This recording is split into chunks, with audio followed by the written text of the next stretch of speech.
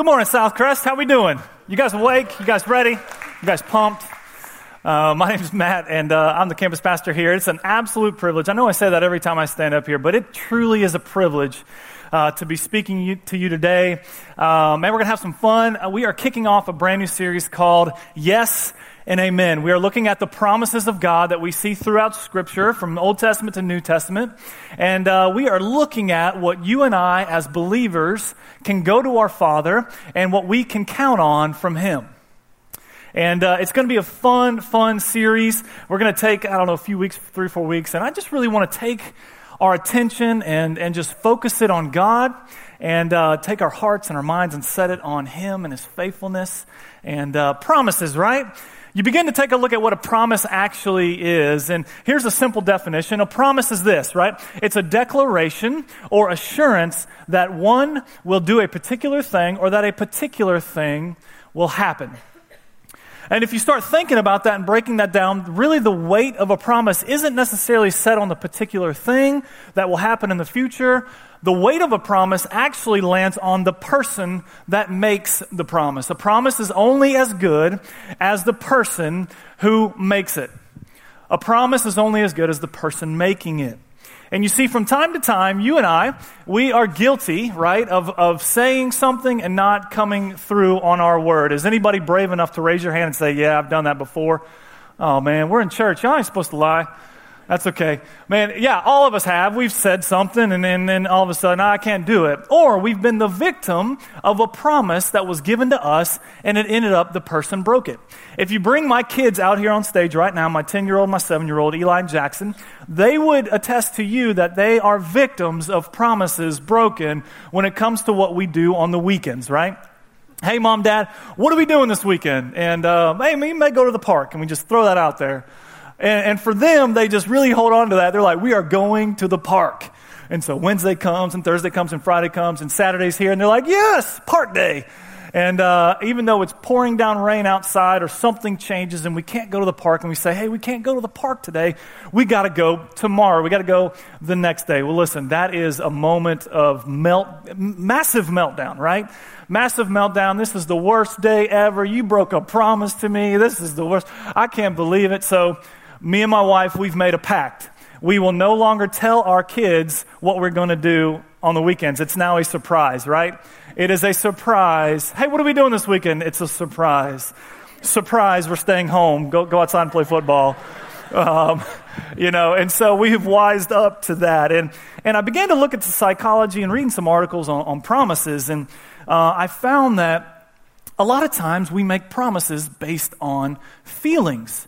That we will throw something out there because it feels good in the moment. Hey, I saw you have a tree down in your yard. I would like to come over and help you cut that tree up.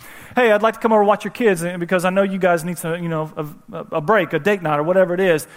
Because we intend on being a generous person, but in actuality, we're not always that person. And so we make a promise based on feelings. For some people, saying you're going to do something feels just as good. It's the same amount of gratification as actually doing it. And in reality, what we see is that when a promise turns into work, or when a promise turns into commitment, a lot of us bail on it. And then though from time to time, maybe not all of us all the time, but from time to time, we're either a victim of a broken promise or we break promises ourselves. And what happens is in turn, we have a hard time trusting people.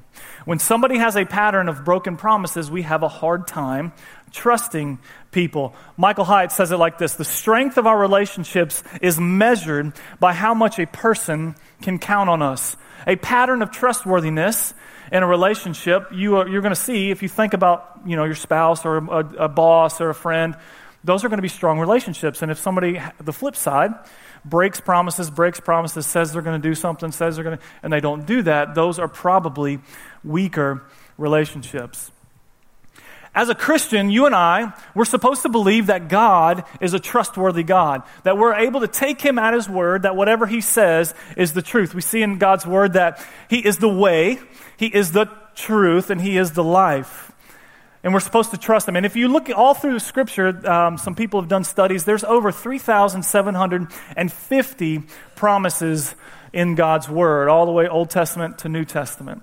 And actually, another study I read, they say it's actually over 8,000 because anytime Jesus speaks, it's the truth. He can't lie, so it's a promise, and we can take that to the bank as well. But here's the kicker. For some of us in here, if we really get honest, if we really truly get honest with ourselves, we may not totally take God at His word. We may have a hard time trusting Him. Maybe some of you in here right now are angry at the Lord because maybe you feel alone in your circumstance right now. Maybe you think, how can a God love me and let me go through this? I can't trust God because He didn't answer my prayer this way. Or I feel all alone, or I'm in the circumstances, or whatever it is. You fill in the blank, and you're struggling to take God at His word. And my hope for you today is that you would recommit your heart to Him and that you would trust Him. A.W. Tozer says it like this: what comes into our mind when we think about God is the most important thing about us. Let me ask you this question. When you think about God, what's the first thing that comes to your mind? When you think about Jesus, when you think about our Heavenly Father, what's the first thing that comes to your mind? I don't know. He left me. Or is it He's my Heavenly Father and I can trust Him each and every day? My hope for you, again, is that you would walk out of here today believing that God's promises are yes and amen, no matter what you go through. Turn with me in your Bibles to Philippians 1. That's where we're going to be today. We're going to look at actually two promises in God's Word, one in the New Testament and one in the Old Testament. And these promises kind of go hand in hand, and but at the same time, these stories are both about some people who were thrown into jail. And Philippians 1, we're going to start in verse 3. And I want to give you some background before we read. The Philippians, they were a church that was started by Paul on his second missionary journey. As he's going around spreading the gospel, he became very close friends with the people at the church of Philippi. They were kindred spirits and they were friends, and man, people were getting saved and coming into the church, and then those saved people were going out and spreading the gospel, and then they were financially supporting Paul to make sure that he's able to go even farther out and spread the gospel even farther. And it's kind of interesting to think that's kind of what we're all about here at Southcrest, right? Our vision is to reach South Atlanta one relationship at a time through the gospel and grace and growth and generosity. As people get saved and come in here, our mission is to go out there and tell people about the good news. We're very similar in churches as they are here in the church of Philippi. Paul was partnered with them, and as he's traveling around, talking about God is no good. People hated that. And so he was thrown into jail.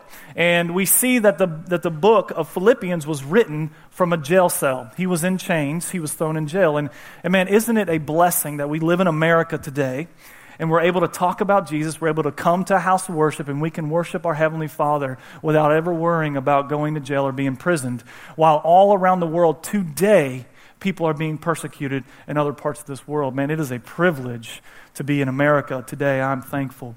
And so Paul, here's what he says, right? He's writing from the jail. Remember that. He says, I thank my God every time I remember you. In all of my prayers, for all of you, I always pray with joy. I absolutely love that, man. The whole book of Philippians is about joy.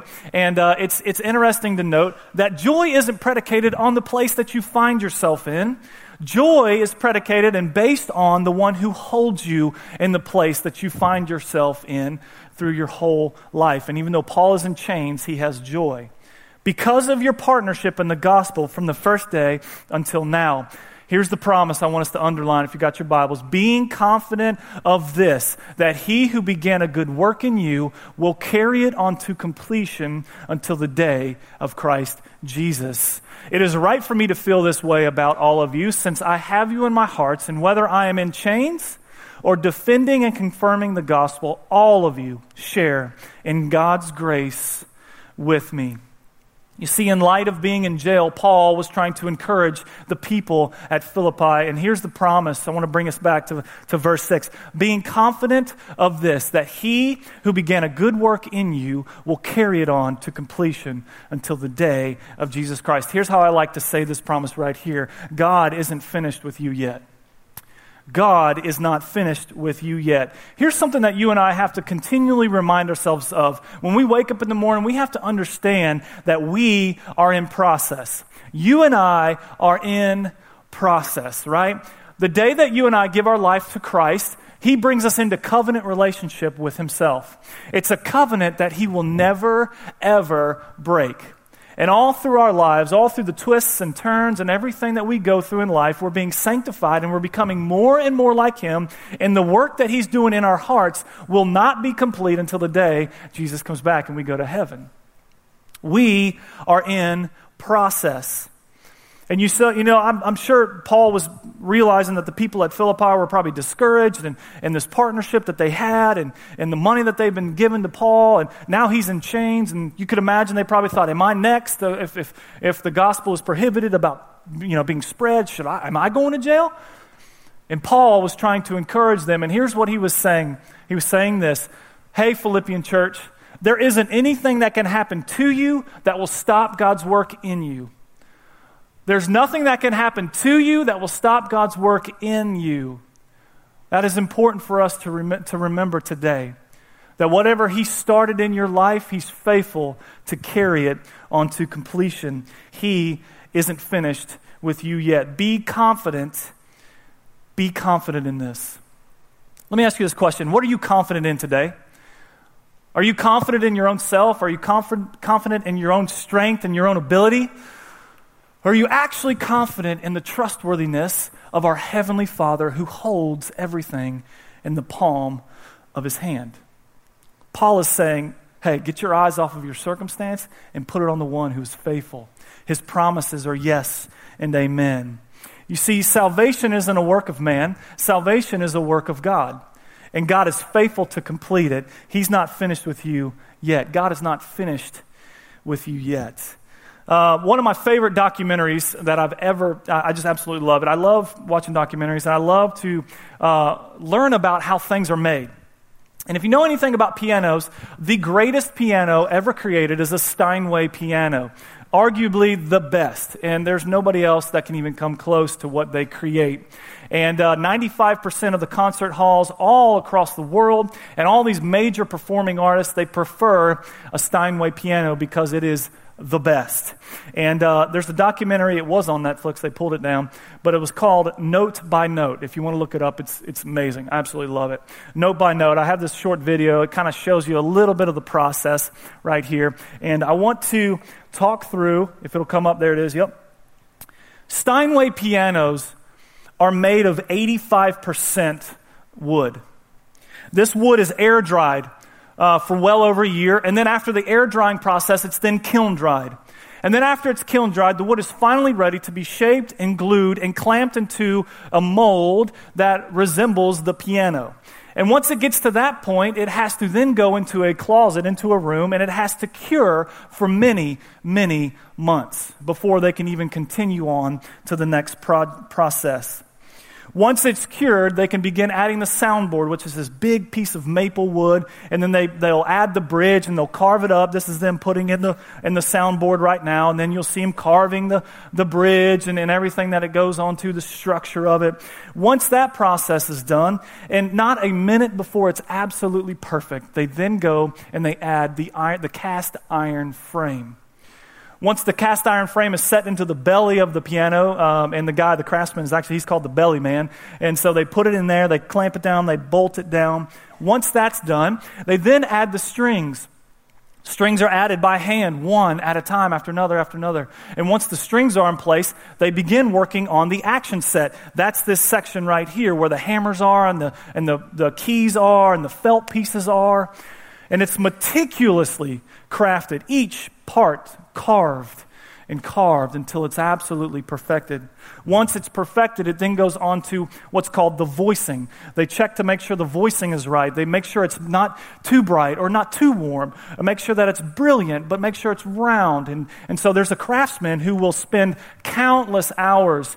He will start note by note, hence the name of the documentary. He'll start note number 1, number 2, number 3, and number 3 strikes harder than note number 1, so he stops the whole process. He slides the thing out. He gets these pins and he starts softening the felt piece on the hammer. And then he'll slide that set back in, and he'll start back over. Number one, he's listening, and he goes, and he goes, and he goes, and he repeats this process over and over and over until it's absolutely perfect. And then from there, it's tuned. Steinway is one of the only companies that hand tunes by ear their pianos. And they'll rough tune it in, he'll play it, he'll tune it again. It's a long, arduous process of making sure it's absolutely perfect. The L1037, the piano you just saw right there, takes over a year to construct after the wood is even ready. And it takes 12,000 parts, 450 craftsmen, and countless hours of labor to create the world's perfect, most brilliant, most beautiful piano ever made. And they do it all the time, over and over and over. And I was thinking through that. At any point in the middle of that process, it is not finished, right? Steinway owns all the raw materials. Steinway has purchased the wood and the iron and everything, but it's not done. And those master craftsmen, they understand that it has to go through each and every step, and no step is rushed. It's perfect. No step is cut out. We don't cut corners at Steinway. It has to be absolutely perfect.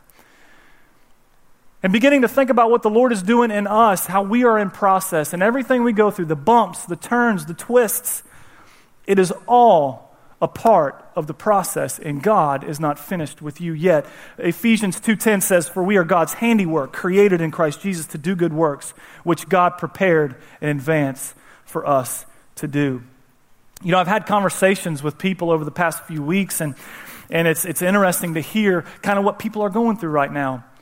Conversations ranging from, man, I'm just not hearing God right now in my life. I am praying. I am reading God's word. I'm in a devotional. I'm in a life group, and I'm just not hearing God speak to me. I feel like there's a distance between us. Maybe some of you feel like you're in that position right now. You know, I've had other conversations with people who are stuck. They feel like they're questioning God's calling on their life, and they just don't know. And they sound almost desperate, like, man, I just need to know, if God would just write it in the sky for me. But He hasn't. He hasn't told me. And I'm just encouraging them, hey, it's part of the process. Trust Him. Trust Him in the process. There's other people that are stuck in, situations where they're, stuck in addictions, or maybe they feel like they're in transition. I've had a handful of conversations with people that have said, man, I feel like my life is just in constant transition. I don't feel like there's any stability in my life right now, and I just don't know what God is up to. I want you to understand, be confident that He who began a good work in you is faithful to carry it on to completion. You have no reason to doubt our Heavenly Father. He's a promise-keeping God. He is a promise-keeping God, and that's what Paul was saying. Paul was saying, hey, listen, be confident, man. Don't doubt. What happens when you and I doubt God? We open the doorway to the enemy to get a foothold on our life. The enemy's like, oh, you're doubting. Okay, I got you. Yeah, well, maybe God's not a trustworthy God. And all of a sudden you start entertaining thoughts. And what Paul is trying to capture here in Philippians is say, nope, you be confident that He who began a good work in you is faithful to complete it. God is not finished with you yet. God is not done with you yet. I want us to take a listen to this song. Olivia's going to sing it with Trey and Moises. And I just want you to sit and listen to the words and really just let it minister to your heart. Think about it. Go before the Lord. And let's just take a minute and hear this.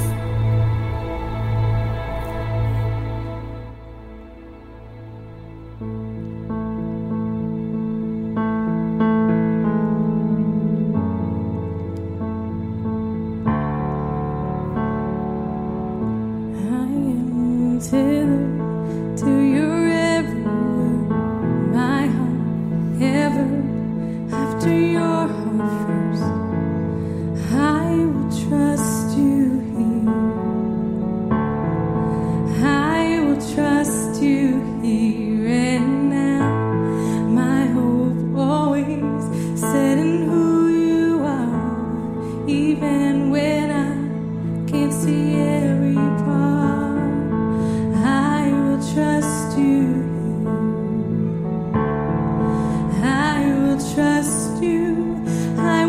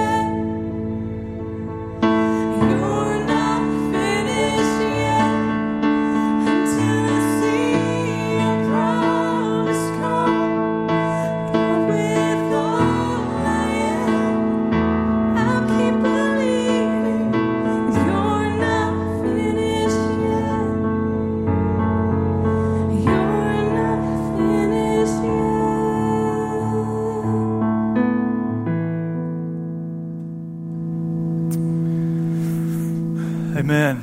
Yeah, God's not finished yet. He's not finished with you. He's not finished with me. He's not finished with Southcrest. He's not finished with what we're going to do here in South Atlanta. He's got a plan. He's not done with us. He's not done with you, and we can trust him in that promise. This next promise is found in Genesis 39. If you want to take your Bibles, turn me to Genesis 39. And we're going to look at the life of Joseph. Man, this is one of my absolute favorite stories in the Bible. And this promise is very simple, and it goes hand in hand with what we just talked about. And it's this: God is always with us. God is always with us. Even though he's not done with us, he's began a work in us, and he's going to complete it. And all through the middle, all through this whole process, this whole journey, God is with us through each and every day. In Genesis 39, we see kind of the middle part of the story of Joseph. And I want to give you a little background before we dive into it. Joseph was the son of Jacob. Jacob, it was a very large family, and Joseph was favored by his father. It says in scriptures that Joseph was born when Jacob was late in his years, very older in life, and that his father favored him. We see he given a coat of many colors and all this stuff, and he was just favored, right? And he had 10 half-brothers, a very big family, and these brothers had some serious sibling rivalry, right? If you have a brother and sister, at some point in your life, you probably have had a disagreement. We'll use the light word, a disagreement with your brother or your sister. And for me, I will attest to that. I wanted to strangle my brother many times growing up. But we never got to this point where we actually wanted to kill each other, maybe in word, but not in reality. But here we see Joseph's 10 half-brothers actually wanted to kill Joseph. And so to make a long story short, I really encourage you to go back and read it. It's amazing. We see him, they take Joseph, throw him down in the pit, and they're arguing back and forth. Should we kill him? Yeah, let's kill him. No, I don't want the blood on my hands. Blah, blah, blah, back and forth. And again, to make a long story short, he's sold into slavery. So we see a life where Joseph is favored, like he's living life, and it's great, and it's awesome. And then all of a sudden his brothers hate him, and he's getting dreams from God, and so he's back and forth. And now he is at the lowest point of his life, in a pit, after the pit, sold into slavery. And that's where we pick up in Genesis 39. And I'm going to read, bear with me, I'm going to read the whole chapter, okay? So it's such a good story, and it'll help us set up this point. It says this, Genesis 39, now Joseph had been taken down to Egypt. Potiphar, an Egyptian, who was one of Pharaoh's officials, the captain of the guard, bought him from the Ishmaelites who had taken him there. The Lord was with Joseph. There's the promise that we're talking. Underline that in your Bible. The Lord was with Joseph so that he prospered, and he lived in the house of the Egyptian master. When his master saw that the Lord was with him and that the Lord gave him success in everything that he did, Joseph found favor in his eyes and became his attendant. So from a pit, sold into slavery, my life is over. They could kill me. They have every right. I'm owned by these people. And now all of a sudden we're seeing God with him and blessing in his life. Potiphar put him in charge of his house, and he entrusted to his care everything that he owned. From the time he put him in charge of his household and of all that he owned, the Lord blessed the household of the Egyptian because of Joseph. The blessing of the Lord was on everything Potiphar had, both in the house and in the field. So Potiphar left everything he had in Joseph's care. With Joseph in charge, he did not concern himself with anything except the food that he ate. Now Joseph was well built and handsome. And after a while, his master's wife took notice of Joseph and said, "Come to bed with me," right? This woman is crazy. This is a scene straight out of Desperate House, but whatever it is, right? This woman is nuts. But he refused. He said, "With me in charge," he told her, "my master does not concern himself with anything in the house. Everything he owns, he has entrusted to my care. No one is greater in this house than I. My master has withheld nothing from me except you, because you are his wife. How then could I do such a wicked thing and sin against God, you crazy woman?" I added that. That's an expansion, Matt McFadden version. And though she spoke to Joseph day after day, he refused to go to bed with her or even be with her. One day he went into the house to attend his duties, and none of the household servants was inside. She caught him by his cloak and said, "Come to bed with me." Getting a little violent here, getting crazy. But he left his cloak with her in her hand and ran out of the house. And when she saw that he had left his cloak in her hand and had ran out of the house, she called her house servants. This girl's about to tell a story. "Look," she said to them, "this Hebrew had been brought to us to make sport of us. He came in here to sleep with me, but I screamed. When he heard me scream for help, he left his cloak beside me and ran out of the house. She kept his cloak beside her until his master came home, and then she told him this story. That Hebrew slave you brought to us came to me to make sport of me, but as soon as I screamed for help, he left his cloak beside me and ran out of the house. And when his master heard the story of his wife, told him, saying, 'This is how your slave treated me,' he burned with anger." We're about to see him go from attendant, blessed, and everything, and the story is about to take a very quick turn. Joseph's master took him and put him in prison, the place where the king's prisoners were confined. But while Joseph was there in the prison, the Lord was with him. The Lord was with him. He showed him kindness and granted him favor in the eyes of the prison warden. So the warden put Joseph in charge of all those who were held in prison, and he was made responsible for all that was done there. The warden paid no attention to anything under Joseph's care, because the Lord was with Joseph and gave him success in whatever he did. Here's what's super cool. Reading this, many, many times, and every time I get through this, I just get chills, and the Lord whispers to me, and he says, "Matt, no matter if you're at the highest highs or if you're cast down into the dungeon, I'm with you regardless. I'm with you when you're in the palace and when your life is great and everybody's healthy and when things are just up and to the right, and I'm with you when you are at the worst of your worst. I'm with you when you're going through the hardest season of your life or whatever trial it may be. I'm there with you." And the promise is this: God is always with us, no matter where we are. You see, we see this promise all throughout Scripture. God's promise is that He will never leave us nor forsake us. In Matthew 28, Jesus is talking. He says, "Behold, I am with you even to the end of the age." And we even see in Psalms 23, David's talking, "Yea, though I walk through the valley of the shadow of death, I will fear no evil, for you are with me." Emmanuel is another name for God, which is translated God with us. It's a promise that is all throughout Scripture, and for some reason, when we go through issues in life, we seem to forget this. We seem to just let this promise go out the window, and we feel like we're all alone and we're by ourselves. And the reality is that God is with us no matter what. God is always, always with us. You see, if you think about it, God is omnipresent, right? God is right here. God is there. God is everywhere. Think about it. God created space. He's not confined to space. He created it, right? He also created time. He doesn't live in time. He lives outside of time. He created it.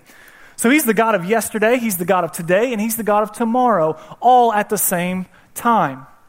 And to think about that, He knows you're going to wake up in the morning. He's there. He's going to be waiting for you at breakfast. He knows He's going to be waiting for you at work. He's already there. He already knows what you're going to go through. He knows what you're going to have for dinner when you get home that night. He knows where you're going to be in 50 years. Anything you go through is not a surprise for Him. He's already in tomorrow waiting for you without ever leaving your side today. Without ever leaving your side today. God is always with you. That's a promise that we need to remind ourselves all the time. God's with me today. You know that thing I'm worried about tomorrow on Monday that I'm about to walk into at work? God's already there. He's not surprised by it. He's there waiting for me. That health thing, that doctor's appointment, that whatever it is you're going through, He's waiting for you there. He's not surprised by that. He's there. He's with you.